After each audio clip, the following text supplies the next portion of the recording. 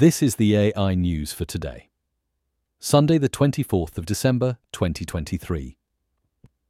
OpenAI is reportedly in preliminary talks to raise new funding at a staggering $100 billion valuation, which, if successful, would rank it just behind Elon Musk's SpaceX as the United States' second most valuable startup.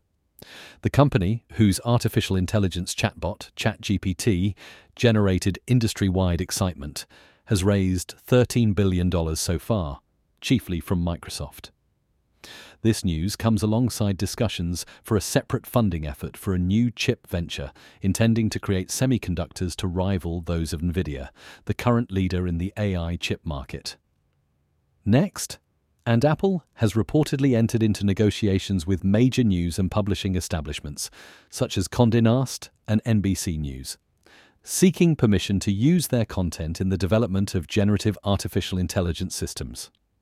In a move that underlines the vigorous investment of tech conglomerates in generative AI, the tech giant is said to be offering multi-year deals worth at least $50 million to license archives of news articles.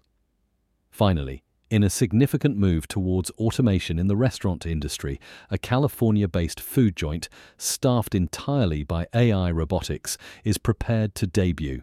Developed by Miso Robotics, the establishment, named CaliExpress, features robots that manage every stage of food service, from taking orders via the biometric payment system Pop ID to cooking up fast food favorites.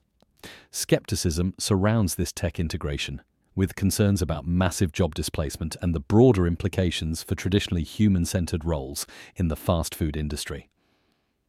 That's all for today. Connect with us at mrc.fm/AI news. Hit subscribe and come back tomorrow for more AI news.